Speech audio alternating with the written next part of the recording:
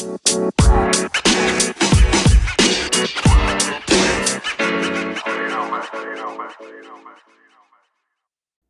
I wanted to continue with this verses out of context, misunderstanding verses kind of thing, and I actually have another one.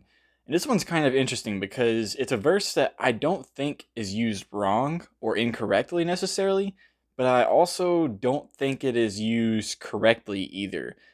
And it's kind of weird to say that something could be correct and incorrect, wrong and not wrong. But as I kind of go over this, you'll maybe understand a little bit. So the verse that I'm talking about actually is Matthew 18:20, which you've probably all heard it and you've probably even quoted this. It's actually kind of funny because I was trying to decide whether or not this was the episode I wanted to record today. And then my pastor today actually said this verse and quoted it in a way that I don't think is wrong or correct at the same time. So I thought, maybe that's the Lord pushing me to actually talk about this one.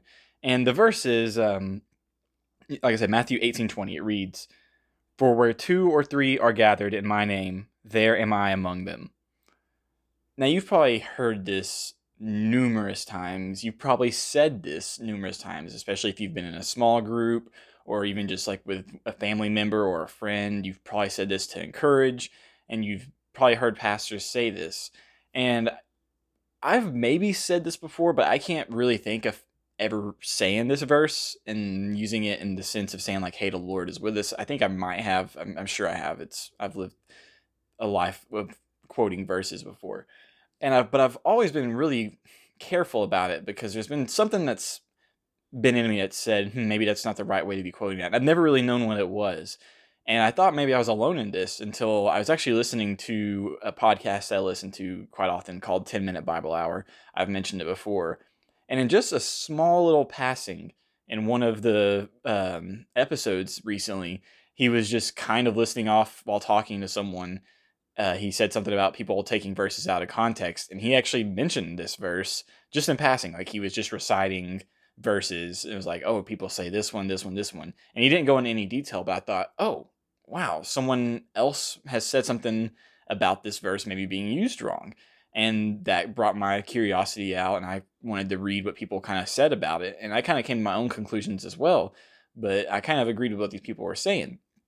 But before I get into the specifics of this verse, I want to just say a little small history thing, just because some people may not know this. When the Bible was first written, in the Bible meaning these letters, because that's what every book of the Bible in the New Testament is a letter. The authors wrote these letters to a specific audience. They're not actually books as we think of them today. And when we look at it, and any Bible you're going to buy at a store, and probably anywhere, is going to have chapters and verses. But chapters and verses weren't added into the Bible until the 1500s. So they've barely been around 500 years, not even 500 years, the actual verse numbers, and chapter numbers. Prior to the 1500s, it was just one giant letter that people read. They added it for convenience sake. So because of that, verses in the sense of numbers and order are not divinely inspired. That's just the truth of it. Every biblical scholar, every pastor will agree that's the truth of it, because verses and chapters were not added until later. They were added for convenience so that you could say, hey, look up Matthew chapter 18. People would be able to turn to it real quick and not have to be like, hey, go to Matthew where he talks about this, and then you're sitting there searching forever. So keep that in mind. And that's important for these past couple episodes I've been talking about, just to think about that we can't pick and choose verses, because these are written as wholes. These are written as stories as a whole, sections as a whole, and we need to look at it that way. So getting back to what we're talking about here, let's read Matthew 18 verses 15 through 20, because 20 is the one I kind of have, I don't want to say issues, but issues with how people use it. But we'll look at the whole story, this whole section, which is the 15 through 20. So Matthew 15 through 20 says, "If your brother sins against you, go and tell him his fault, between you and him alone. If he listens to you, you have gained your brother. But if he does not listen, take one or two others along with you, that every charge may be established by the evidence of two or three witnesses. If he refuses to listen to them, tell it to the church. And if he refuses to listen even to the church, let him be to you as a Gentile and a tax collector. Truly I say to you, whatever you bind on earth shall be bound in heaven. Whatever you loose on earth shall be loosed in heaven.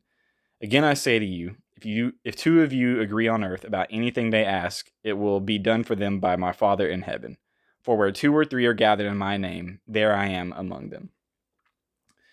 So this whole section here is talking about discipline and dispute in the church body and the body of believers against your brothers.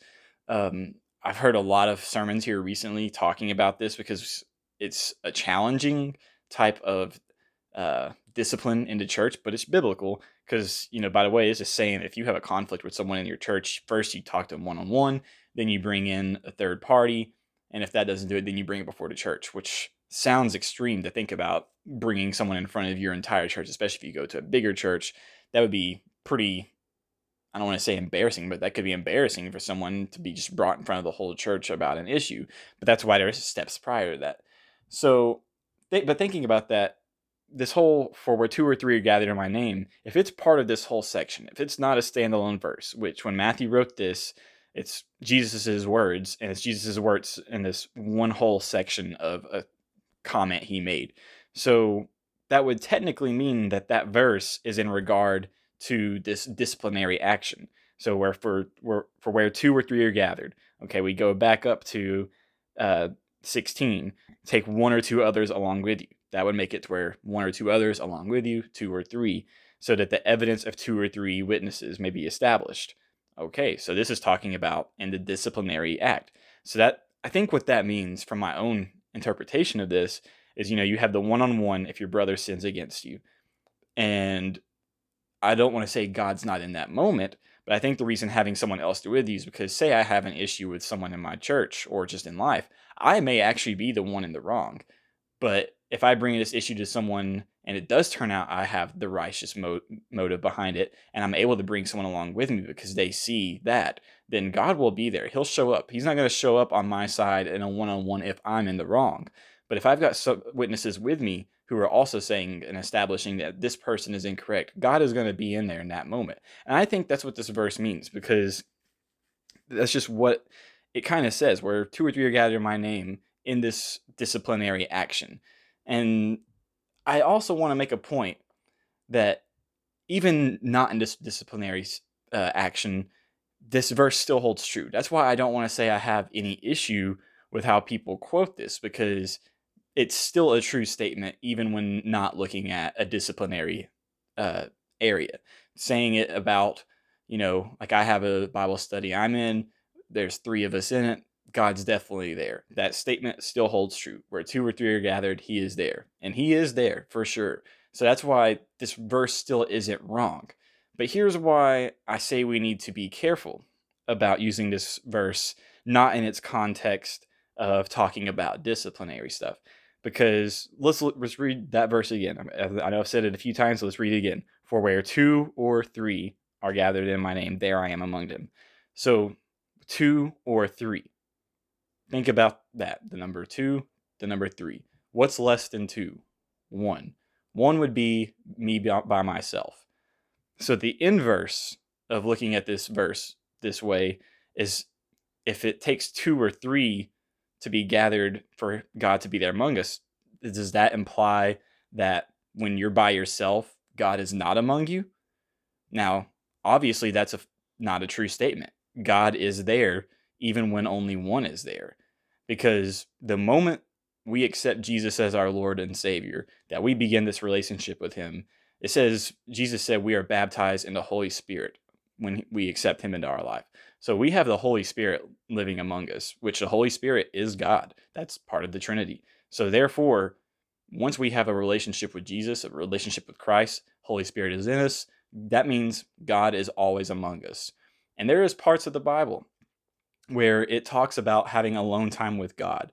And alone time with God is a very important thing. You see even Jesus go on the mountainside to have alone time with God. So if we look at this verse thinking about it as, oh, it takes 2 or more people for God to be among us, it completely devalues anything thought of alone time with God. And it just implies, and I don't think anyone saying this ever means this implication, but from an analysis standpoint, it implies that God cannot be somewhere unless two or three or more are gathered in his name. And that's just false. We all surely can agree that that is false, that God is there, whether it is just us, whether it's just half of us. If I get cut in half for some weird reason and I don't die, God is still there, even if I'm only half of my person. So God is there no matter what. And that's why we have to be slightly careful. This statement is not wrong, but this statement belongs to a whole section of the Bible. Verse 20 is not a standalone verse. It works as a standalone verse, but it's part of a greater story, which is 15 through 20. And we don't want to ever devalue alone time with God. We don't ever want to imply that God cannot show up unless there is a body of people together, because that is just false. If I happen to get in some crazy plane crash on an island and I'm the only one surviving, I'm the only one on that island, God's still there. God will show up. He's not going to not take care of me. He's not going to be there with me just because the unfortunate thing happened and I'm the only person living on this island and I'm by myself. Obviously, that's false. God is there. God will be with you and God will take care of you. So let's, with that in mind, always remember that there's always a greater context of a verse. And even if the verse isn't being misused, it still may not be being used correctly. And that's just my take on all that, and I'm not a pastor.